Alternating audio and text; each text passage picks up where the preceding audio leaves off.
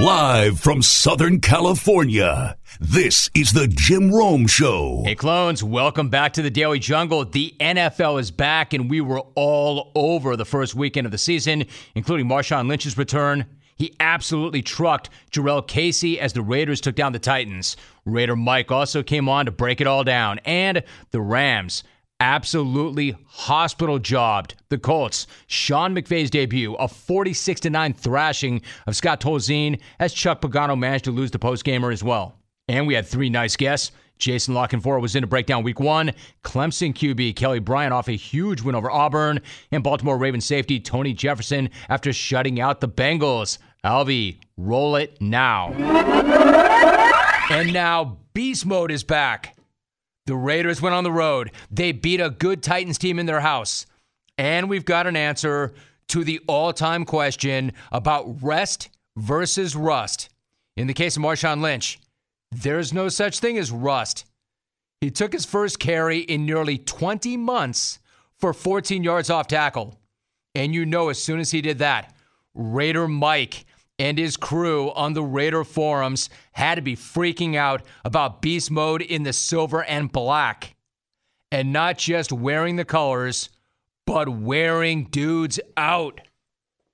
The truth is, nobody really had any idea what to expect from a running back who took off all of last season. But I didn't see any rust at all. What I did see was a dude accounting for 92 total yards and absolutely trucking 300-pounders. What's up? It's Lynch. Runs over a defender. I mean, he knocked over the great Jurrell Casey, their best defender. Who does that? I mean, he steamrolled him. Watch this right here. This great offensive line getting up. Boom! I'm back, baby. I'm beast mode. In the words of Tony Romo, who does that? Who does that? Lynch simply lowered his shoulder and he flattened a guy who goes 3 bills plus. And not some fatty in the middle either. Jurrell Casey, a 2-time Pro Bowler. Who does that? And who does that a year or after taking a year off? This dude trucked a 300-pounder. And how would I describe what he did to Jurrell Casey? Well, why would I bother describing it when Marshawn himself told us all about it last summer, remember? Over and over and over and over and over and over and over and over and over and over and over and over and over and over and over again. See, if you think seeing that a running back run through a 300-pounder's face does not have an impact on the rest of the offense, then you go ahead and think again. Or just ask quarterback Derek Carr, who had a big game of his own. Derek Carr said, quote, "We got to see that Marshawn is Marshawn. He is running through people, and he's going to make it a pain on them to tackle him. You've got to earn it if you're going to tackle him," end quote. Or how about Amari Cooper? Amari Cooper said, quote, "Man, he's such a boost. You saw that play where he ran a guy over, probably 5 times bigger than he was. It gets everybody hyped," end quote. Cooper also went on to say, quote, "Every time you know he's about to get the ball, you're watching because you know something amazing is going to happen," end quote. Right, that's Amari Cooper, one of the freakiest receivers in the NFL, and even he's saying he's awestruck and hype every time Lynch gets the ball. And the fact of the matter is, they might be the silver and black and they might be the Raiders, but this guy brings a certain edge, a certain nasty, a certain toughness that they have not had in recent years. And it's got an impact on everybody on both sides of the ball. That's how valuable he is. So I'm not going to sit here and say the Raiders are back. Because in reality, they simply picked up right where they left off last year. But one game in, they've picked up in an even better spot thanks to beast mode. And when Lynch wasn't crashing into the Titans' defensive line, he was crashing Jack Del Rio's presser. Come on, man, Beast. I see you, Beast. I was available for 3 minutes. They didn't holler at me. I'm good, right? You're good. All right, so he's a little off mic, if you didn't catch that. It was Lynch poking his head into Del Rio's presser to say, quote, "I was available for 3 minutes. They didn't holler at me. I'm good, right?" End quote. No, Marshawn, you're not good. You're not good. You're great. You're awesome. And I can't believe we all survived without you. Welcome back, and please never, ever leave us again. The Raiders off to a great start. You know, they watched Kansas City go in and punch the Patriots right in the face. And they had to hear about how, maybe it's not the Patriots who are the team to beat in the AFC. Maybe it's the Chiefs. Yeah, maybe it is. And then again, maybe it's not. Maybe it's the Raiders. Derek Carr looked great too, didn't he? Derek Carr looked great coming off that injury. He's only going to get better. It's not a question of if, but a matter of when before he's a top 3 quarterback in the NFL. Great start for the Raiders. I'll take your thoughts on that. Who does that? Who does that is right, Tony Romo. We're not talking about this dude trucking a DB or even a linebacker. That was a defensive tackle that he decleated and snot bubbled. Absolutely awesome. Rams 49, Colts 9 in the Los Angeles Coliseum.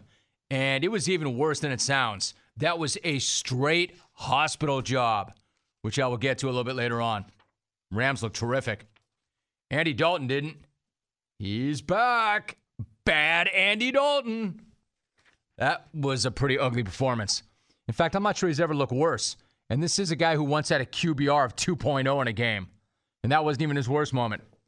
This email reads, Dave, who does that? Who does that? Yours, the Sparrow tweeting about the U.S. Open on the first Sunday of the NFL season.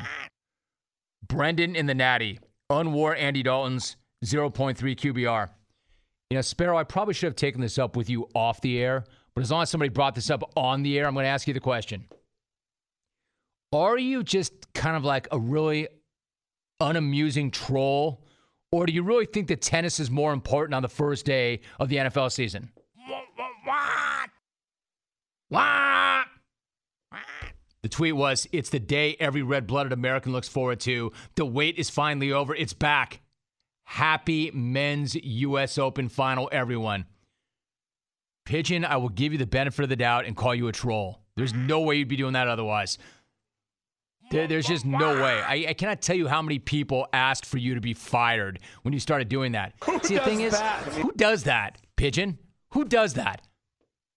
Remember, I had to downgrade you from a hawk to a sparrow. Now you've gone from a sparrow to a pigeon. What's left? What's next? Bro, I know for a fact. And knowing you, like, you think you're like some kind of radio legend. You're like, hey, I'm just counter-programming, Jim. Just counter-programming. That's just the PD in me. Bro, I love tennis. I played tennis growing up. I love the U.S. Open. I really do.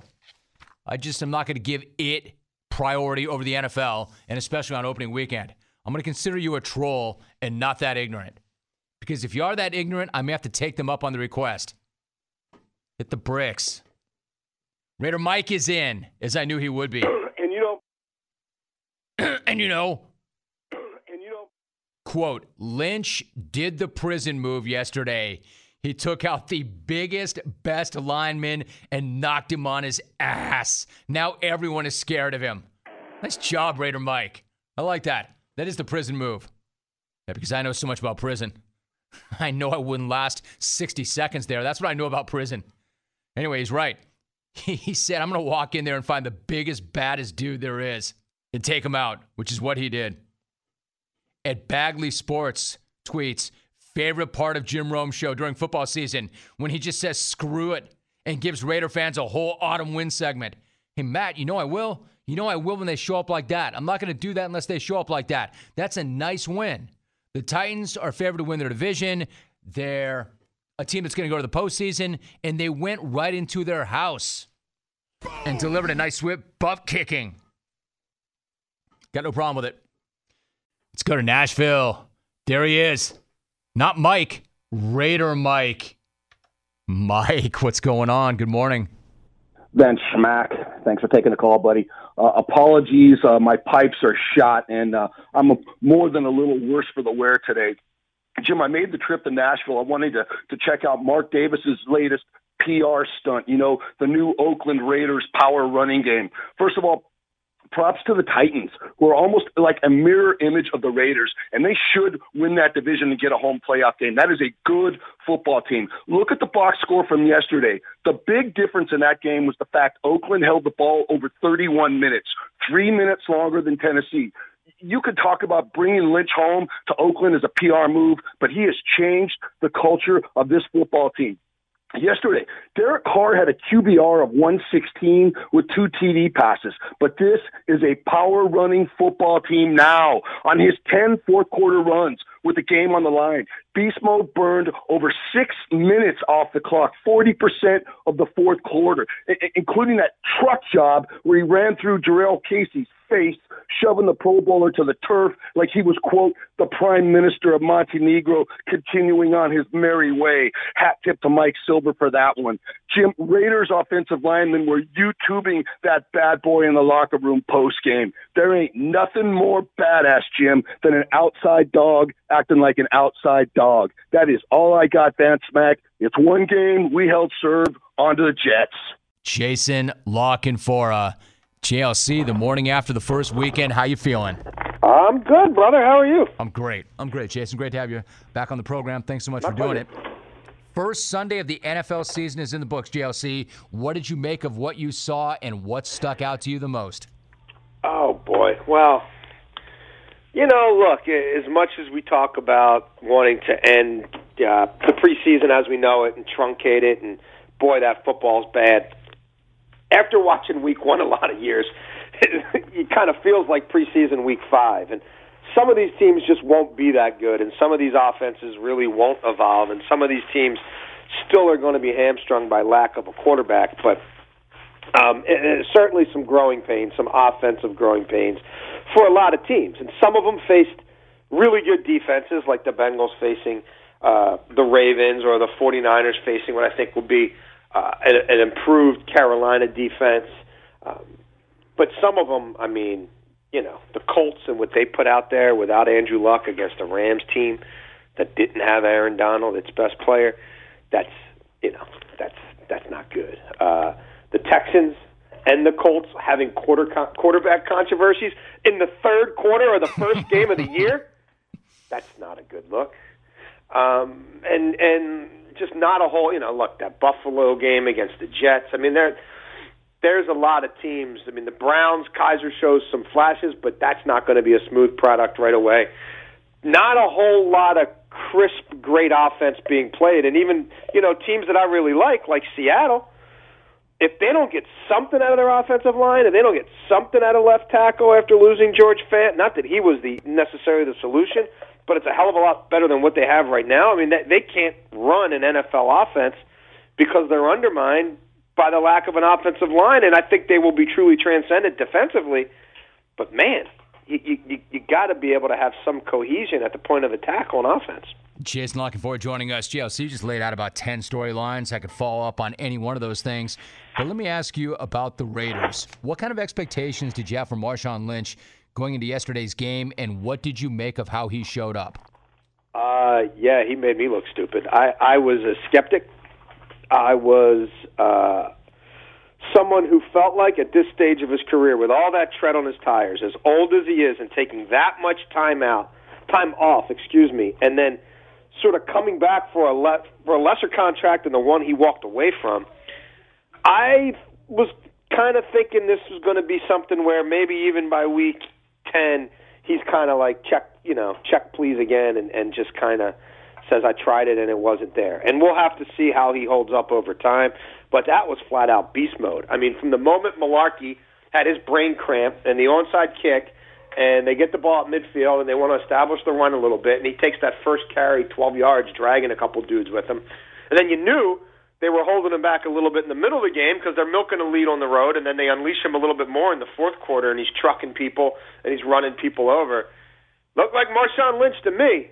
So, again, the Titans' defense is not the greatest in the world, and it's one game, and he's super fired up and all that. But I was impressed. I didn't think he was going to go for roughly 80 yards week 1. Jason La Canfora is an NFL insider for CBS Sports and CBSSports.com. Jason, what about Ezekiel Elliott? 104 yards on the ground, 36 through the air in last night's win. The NFL appealed the court decision earlier today. So what is your sense as to how Elliott's discipline is going to play out, and what does that mean for his availability this week and for the rest of the season? Yeah, I'm not, as much as covering the NFL sort of forces you to, get a quasi-legal degree. I'm not going to claim that I'm a prominent legal mind and that I have this stuff all figured out. But you cover enough of this, you tend to find out that even though the season just started to us in the sports world, and it seems like the NFL just got here, from a legal standpoint, January will be here before you know it. And the NFL wants to get an expedited decision on its attempt to get an injunction against this initial ruling by the court in Texas, but it doesn't always happen that way. And there's preliminary hearings and exchangings of briefs, and then, oh, this lawyer can't make this date, and this judge's docket is filled up here. Well, and then it's the holidays, right? And so, oh, well, there's nothing around Thanksgiving, and there's nothing around Christmas, and before you know it, it's January. So I would be very surprised. I mean, short of the NFL winning something immediately in court where they get a judge in New York to grant an injunction against this ruling that went down last week, then we're in this for the long haul, and this could be a case where he misses the first 6 games of next season. Because ultimately, eventually, the NFL tends to win, Jim. Like some of these preliminary rulings will go the way of the PA, like in the Tom Brady case. But in the end, because that CBA is fairly iron tight, they tend to get their man. Right. GLC, the 49ers did not get the Kyle Shanahan era off to a start that maybe they would have liked. But you had a report that they made a very hard run at Pat's offensive coordinator, Josh McDaniels, and player personnel director, Nick Caserio. How close was that to becoming a reality? And then how long do you expect to see McDaniels in New England? Well, I mean, it was on the table. Those were the guys, and they had discussed it as a package deal, and they were open to it for a period of time. Your lunch is right here, buddy. Sorry, I got a kindergartner. He's only in till noon. I can't wait till it goes to 2:30. But yeah, I'm multitasking here. It's in the kitchen, bud. So, look, they wanted that to happen. Not that, Kyle Shanahan wasn't in the picture even then, but had they been able to put this together, had they been able to convince the Patriots coordinator and their longtime high-ranking personnel man to come as a package deal, then that was very much plan A. And those guys went through the process and were much closer to doing it than some probably thought, but ultimately it just wasn't right place, right time. I've said this for a couple of years now, and I guess I'll eventually be right, but I do truly believe that this will be the year that Josh McDaniels moves on. If that Patriots offense does what it normally does, and there's the 7 to 8 openings that there are every year. And look, had he wanted to go to Jacksonville and be kind of sort of mostly stuck with Blake Bortles, he could have done that too, but that job wasn't appealing to him for some reasons. And a lot of these top offensive coaches just felt like, unless they could cut Bortles immediately, they didn't want to have to go into an offseason with him, and cutting Bortles immediately didn't seem to be in the cards. So it's not that Josh hasn't had opportunities, but he's in a position to be choosy. But, yeah, I think this is it, Jim. He will be an NFL head coach again, and my suspicion is it's 2018. All right, so I'm here in SoCal, and I got to rep SoCal. Los Angeles, show me your ram's horn. Look, if you're looking for me to pull the e-brake on the hype train that is the LA Rams, you've got the wrong radio program. I'm going to play along. Yeah, I don't care if they waxed Scott Tolzien's Colts. That could have been Santa Monica Community College, for all I care, or some local high school. 46-9 is 46-9, especially when it's the Rams, who didn't score their first TD last year until week 3. There were not enough game balls to go around after that South Central curb stomping they laid on Indy. Sean McVay could have kept that leather himself if he wanted. Hard to imagine a head coaching debut going any better than that. Never mind that he just turned 31 and rolled out a team that got outscored by the Browns and the Jets last season. Dude just FedExed 53 body bags back to Crown Hill Funeral Home in Indy. But forget about comparing yesterday to last year, because that was the Rams' biggest blowout win in a season opener in the Super Bowl era. It took Sean McVay all of 4 quarters as a head coach to rewrite some 50-year-old history. Yet no big thing there. Or maybe, if you don't toss him the game ball, maybe you toss it to @son of bum. Yeah, I admit back in the day, Wade and I were definitely at odds. Wade probably still not a Van Smack fan. I'll tell you what, Pops, I got to tip my hat to you once again. And by the way, I have over the years. This guy is a straight defensive coordinating genius. I don't think he's a great head coach, but I think this guy's as good a D coordinator as I've ever seen. That good. So, son of bum, I got to take my hat off to you again. The defense alone outscored the Colts 16-9. Coach him up, son of bum. In fact, you had to go with an alter ego or a second account. Coach him up, son of bum. You should go with that one and lock it, Wade. And you go with your great smack. Because he's got a pretty good rap. Or how about the kid? How about the kid from Cal who put on that laser show yesterday? They think Goff on a line. It's complete to Woods. Goff, rainbow delivery, caught by Gerald Everett, gets up with it. A beautiful pass by Goff. Take it, Goff fires, wide open, Sammy Watkins. Goff, protection holds up, throws it, end zone, touchdown, Cooper Kupp. It's half full. Hey, yo. Jared Goff, I mean, I can't believe that guy was the guy that we saw last year. I cannot believe that guy took that big a step already. How much of that is him? How much of that is the new talent he has around him? How much of that is the head coach? I don't know, but that is a totally different guy. That guy looked like the guy that he was supposed to be. That guy looked like a guy taken at the top of the draft. So they bolster their line. They go out and they get him some help outside, and they hire a head coach known as a quarterback guru. All the pressure in the world is on number 16 to prove that he was worth that grip of draft picks that it took to move up and get him last year. And so far, so good. Because nobody has ever seen the version of Jared Goff that we saw yesterday. Over 300 yards passing, 21-29, 1 TD, and no picks. And as mentioned, the Rams knocked around the Colts so good that their head coach, Chuck Pagano, had no idea who just beat them the way they did. We got our asses kicked. Credit 49ers. God, I wish we would have just stopped after that one line. We got our asses kicked. We got our asses kicked. We got our asses kicked. If he had just stopped right there, it would have been like, God, stand-up guy. Way to go, Chuck. 49ers, hell, you wish you were playing the 49ers, Chuck. This is why they don't interview fighters in the ring right after they get knocked out.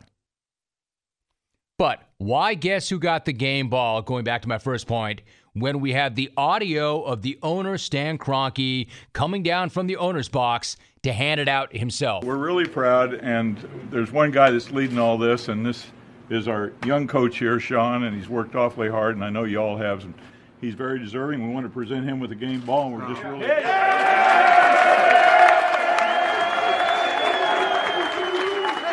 Everybody bring it in. Everybody in here, man. There we go. There we go. Hey, listen up. The thing I love about this group, man, it's all about one.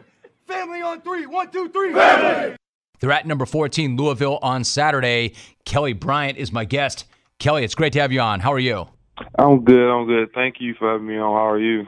Kelly, I'm great. Thanks for asking. Really nice to have you. All right, so let me first ask you took that big hit in the second quarter. You had to leave the game for a series, but then you come right back in and you lead the team on an 88-yard TD drive before the half. You pass for 79 yards and you rush for 9 more, including that 3-yard touchdown.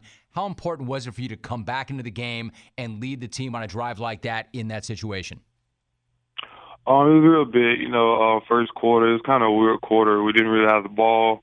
The defense was out there for a long time. And so, we couldn't really get in a rhythm. And we were just talking on the sideline, just stick together. This is what we talked about, like, handling adversity. And so, just for us to put a drive together, going to the half, it was really good to see. Then also coming out, getting the ball, we knew we were going to have to put another drive together, and that's what we did.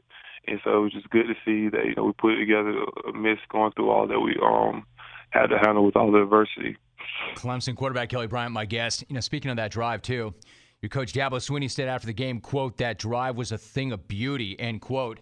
One of the things that he's talked about is how over the past few weeks, your confidence has grown and grown. Does it feel that way to you as well? And if so, I know you're not going to get a big head about it, but how much does a win like that and a performance like that boost not only your confidence, but that of the entire team? It feels good. Just also being my first year being a starter, just me. I've just been trying to take 1 week at a time, 1 day at a time. And, just having that mentality, it's been good. And also just having the guys, in the offensive room, they're rally behind me, know that they can have the trust in me, get the job done. It just says a lot. It says a lot about them and it says a lot about the team, like you're saying, we got another test coming up this weekend. We're ready for it. We know it's going to be a challenge, and we're ready to accept it. And Kelly, it's one thing to be in your situation where it's your first time stepping up as a starter, but quite another when you're in the kind of tradition that recent Clemson quarterbacks have put out there or had. I mean, Taj Boyd, Deshaun Watson. Some guys may see that as additional pressure and struggle to try to live up to that. How are you approaching it? I'm just trying to be Kelly Bryant. I'm not going to try to be Taj Boyd or Deshaun. That's one thing that they've just been preaching to me, ever since, been named starter. Just be you, man. Just play your own game. And don't try to, try to be anything that the media wants you to be, trying to put any pressure on you. Once you do that, once you know that, and you can just go out and play and just have fun with it. In terms of dealing with that, one of the things that you said was, and you learned this from watching Deshaun Watson in part, is poise. Like, never let what happened on one play, whether it was good or bad, carry over to the next play. As I'm sitting here watching you, it seems like you never let yourself get too high or too low, which is easier said than done, especially in a big game on a big stage. So how do you go about managing those emotions? I'd probably say, just like I said, just learning from Deshaun over the past 2 years, in games, some maybe made a bad decision or interception, come to the sideline, okay, just get rid of it, get rid of it all, just one play at a time. And then I just say, like, not last week, Kent State week, okay, it's just adversity, I had made a big run, stepped out of bounds where I should have scored. I was like, okay, all right, then next thing, I made a bad read, okay, that's another adversity, okay, next play, okay. Yeah, threw a touchdown, got called back. Okay, versus just next play, keep playing. It's just something, I've witnessed. I've been around.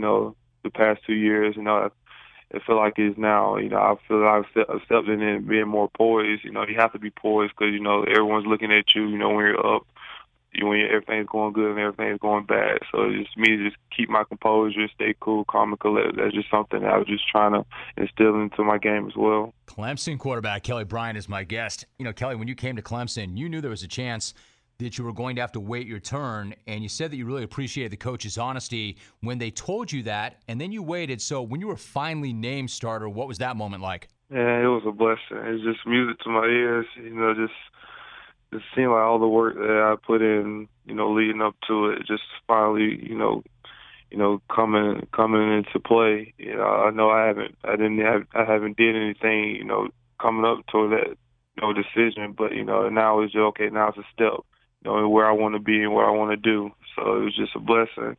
Now I'm just trying to, make the most of my opportunity.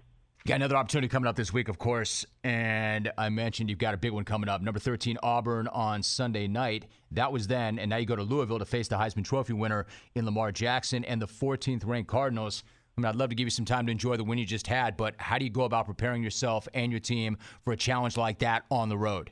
I'm just trying to find ways to get better, and just trying to be satisfied. They got some guys over there that can, they can play as well, so we're going to have to be ready to play.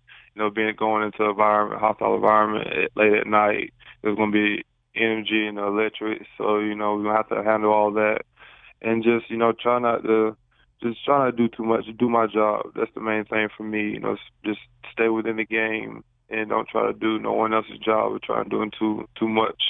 Tony Jefferson is my guest. Tony, it's great to have you back on. How are you? Good. What up, Ron? What up, Tony? What's up, man? How you feeling? Feeling good, man. Got the W. And we're at home this week. So. I'll tell you what, you got that W. One thing to get the W, but how much better, Tony, is it to go on the road and shut out a division rival? And how big of a statement is that? Yeah, those games are huge. Big games. We got 3 of them in the first 4 games. So to start off and set the tone like that with a goose egg to start the season is going to be great for us. Terrell Suggs said afterwards that in the middle of the game, he said to you, and I quote, "You had a great career at Arizona, but you were meant to be a Raven," end quote. Now, T. Sizzle, he is one of the great Ravens, so what's it mean to hear that from him? And then what's it mean to you to be a Raven now, Tony? That meant a lot when Sis told me that, because obviously he's been one of the cornerstones here at the organization, and he's been telling me for a while that I belong here and I should have been here, since I came in the league. And being a Raven has meant everything to me. Everything I've heard about the place before I got here, it has exceeded those expectations. So I'm looking forward to another great week of football and competing with these guys. Raven safety Tony Jefferson joining us. I'm going to pick up on that point in 1 second.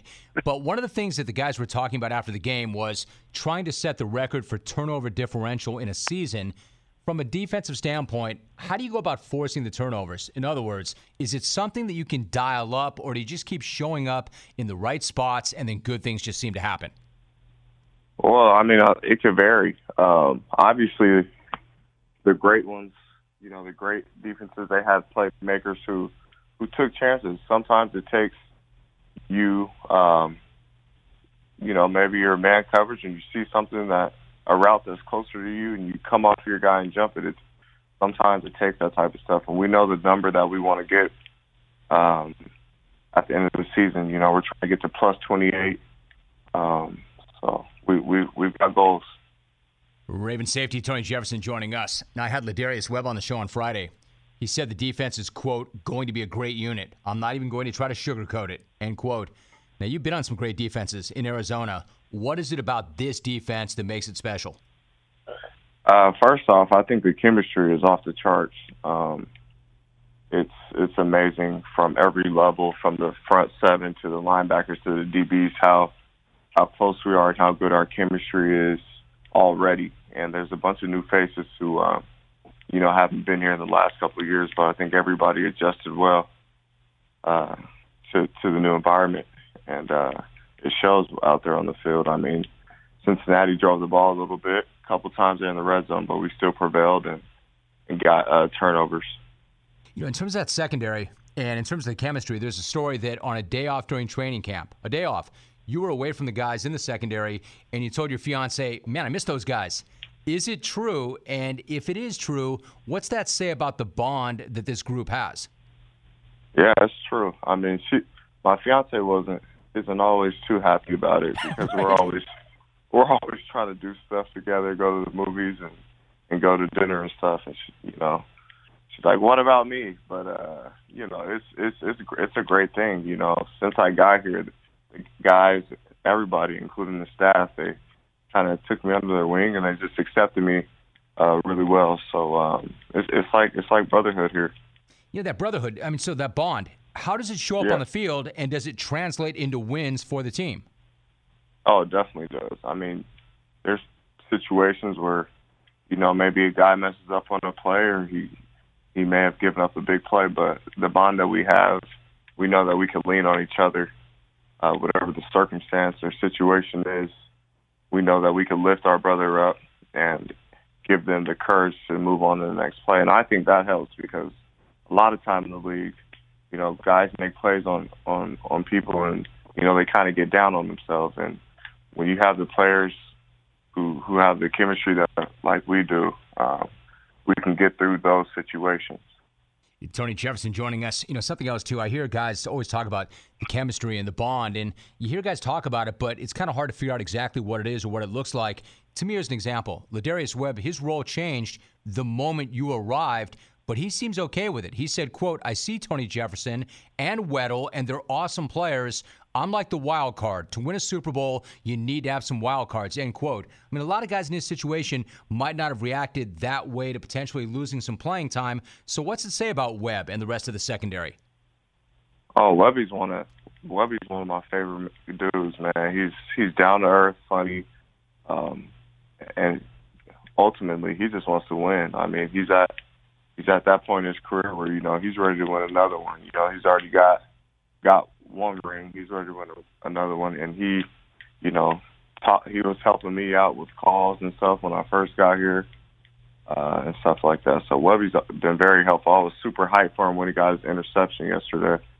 it was a layup, but he still got him a pick. So I was excited for Webby. Dude, it's pretty clear how you feel about those guys and how they feel about you. How about Eric Weddle? Eric Weddle is one of my all-time favorites. I love this guy. I love what he's about. I love the way he plays. I love the way he leads. What's it been like to play alongside him? Oh, huge, man. I'm learning a lot. I'm learning each and every day. I'm learning more and more. That guy's going to be at my wedding, coming next year in July. We've become instant best friends. We do everything together. Got our own little code names and everything, so we bonded really well. Tony Jefferson. Tony, you going to give up those code names, or are they code names, and do we not find out what they are? Yeah, they're code names. They shall not be released to the public. All right, man. Respect. Now, listen, you're a Chula Vista guy, and you and I have talked in the past about your love of tacos El Gordo. However, I know you're eating clean these days, which is never easy, but even tougher when you make that switch and you lived across the street from In-N-Out. You can't get to where you are without discipline, but how much discipline does it take not to run over to In-N-Out every day when you could smell it from your house? It's tough. It's probably one of the worst things. You got to persevere. You got to look at the bigger picture. Even now, Five Guys about 3 weeks ago. It's right under In-N-Out, and I'm gonna go to Chick-fil-A. So good work, and actually, I'm glad you got that one right, Tony. I didn't want to you and I are really, really good, and I'd respect your opinion even if it was wrong, and it would have been wrong if you picked Five Guys over In-N-Out. You know better. You and I know better. Oh, That's yeah, not true. No, that would never happen. In terms of staying away from things that maybe might not be in your best interest, I saw my last question for you on July 9th, you tweeted, "Last day on Twitter for the year. Oh, no." So does that mean that you're not going to tweet, or are you just not even looking at Twitter during the season? I check in a couple times. I like to keep up in, all the news that's going on. But I'm done tweeting. I don't really get on Twitter anymore. I'm more focused just on the playbook and football stuff. I get it. But it's so habitual, right? It's like anything else. Like you reach for your phone, you reach for your phone, you reach for your phone. Was it hard the first couple of days to get away from it, or maybe not so hard? Oh, no, it was tough. It was very tough. I felt, and it made me feel even worse. Like I was just really addicted to Twitter because I kept checking my phone. I'm sliding over, but the app's not there anymore. And I'm like, should I download it again? So, it's a tough experience. Builds composure with yourself. So, don't complain. Man, the struggle is real. What was tougher, giving up the double-double or the Twitter app? Oh, you can't do that to me. I'm going to have to say the double-double, though. Trapper, good morning. What's up, bro? Hey, Jimmy. Actually, I'm in Curry County, away from Medford, up here helping out moving some livestock and horses from the Chetco bar fire that's still on the move. Cleveland bought me some extra time, but more important, I'm up here trying to help some people. Quick shout-out of gratitude, Jimmy, to Lef for pulling all the old Wild Bunch together at the Smack-Off, also to you and the XR4 TI for the really, really good time in studio courtesy, and SI for the nice write-up. And speaking of Raider Mike, what up with the stash parachuting off your grill that day, bro? Also, a shout-out to the Chiefs safety Eric Berry, who lost his season on Thursday to a torn Achilles during their rout of the Patriots. Gotta hurt, Hermano, but I hope you don't forget the inspiration you've given a lot of us out here who are allegedly on the clock with your battle against cancer, which in a lot of ways, buddy, it transcends what you do on the field. And as reference, Jimmy, you mentioned, it's 9/11 again, old friend, and given what's going on across our country, it seems especially important to be here today. First and once again, a fond and heartfelt thanks from me and a lot of everybody in the jungle to you for staying on the air that horrific week and bringing us some semblance of sanity all those 16 years ago, my brother. To Shawnee, Poindexter, Will, and all the brothers and sisters in H-Town and the Gulf fighting the ravages of Harvey, from Sloppy Joe's on Duval Street in KW, the other Keys, all the Sunshine State and beyond dealing with Irma and those affected by the West Coast fires, our eyes and our prayers are upon you all today. To all the firefighters, cops, first responders, Red Cross workers, smoke jumpers, rescue teams, everybody giving of themselves today to help our brothers and sisters in harm's way. You are the legacy of the men and women who gave it all on 9/11/01. God bless you for it. Today, ain't no blue, ain't no red, just spokes inside of a wheel called America, Jimmy. All turning together that thanks to you all, we'll still be here when the smoke's gone, the water recedes, and the tears have dried. I got some goats and horses to move, buddy, so I'm out of here. I'll pass on tramps today, and more appropriately, I'll close with Todd Beamer's courageous last call from United 93. Let's roll. I'm out. My brother. Great to hear your voice, Trapper. Thank you very much, and extremely well said. Chad in L.A. Chad, what's cracking? How are you? Doing well, Rom. I wanted to lay out tonight's games, but first, my fans won't stop asking me to come in and finish my smack-off call. So I had to call in and let them know that I don't care about them. I don't care about anybody. I'm focusing on my strengths, and one thing I'm good at is being an a-hole. Like, Rome, with the Vikings playing tonight, I'm reminded of that CBS article, how some fans will do anything to win a Super Bowl, and Vikings fans are reportedly willing to, quote, gain 100 pounds and go an entire year without showering just to watch their team win. But my question is, if that strategy actually worked, then how come the Browns never win anything? And notice what they're not saying, Rome.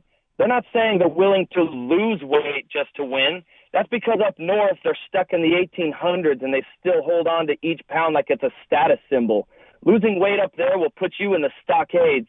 And Rome, right now, people have two questions on their minds with football starting. Number one, who will be the breakout quarterback this season? And two, who will finally push Left and Laguna out the window of your studio next year and rip the smack-off title?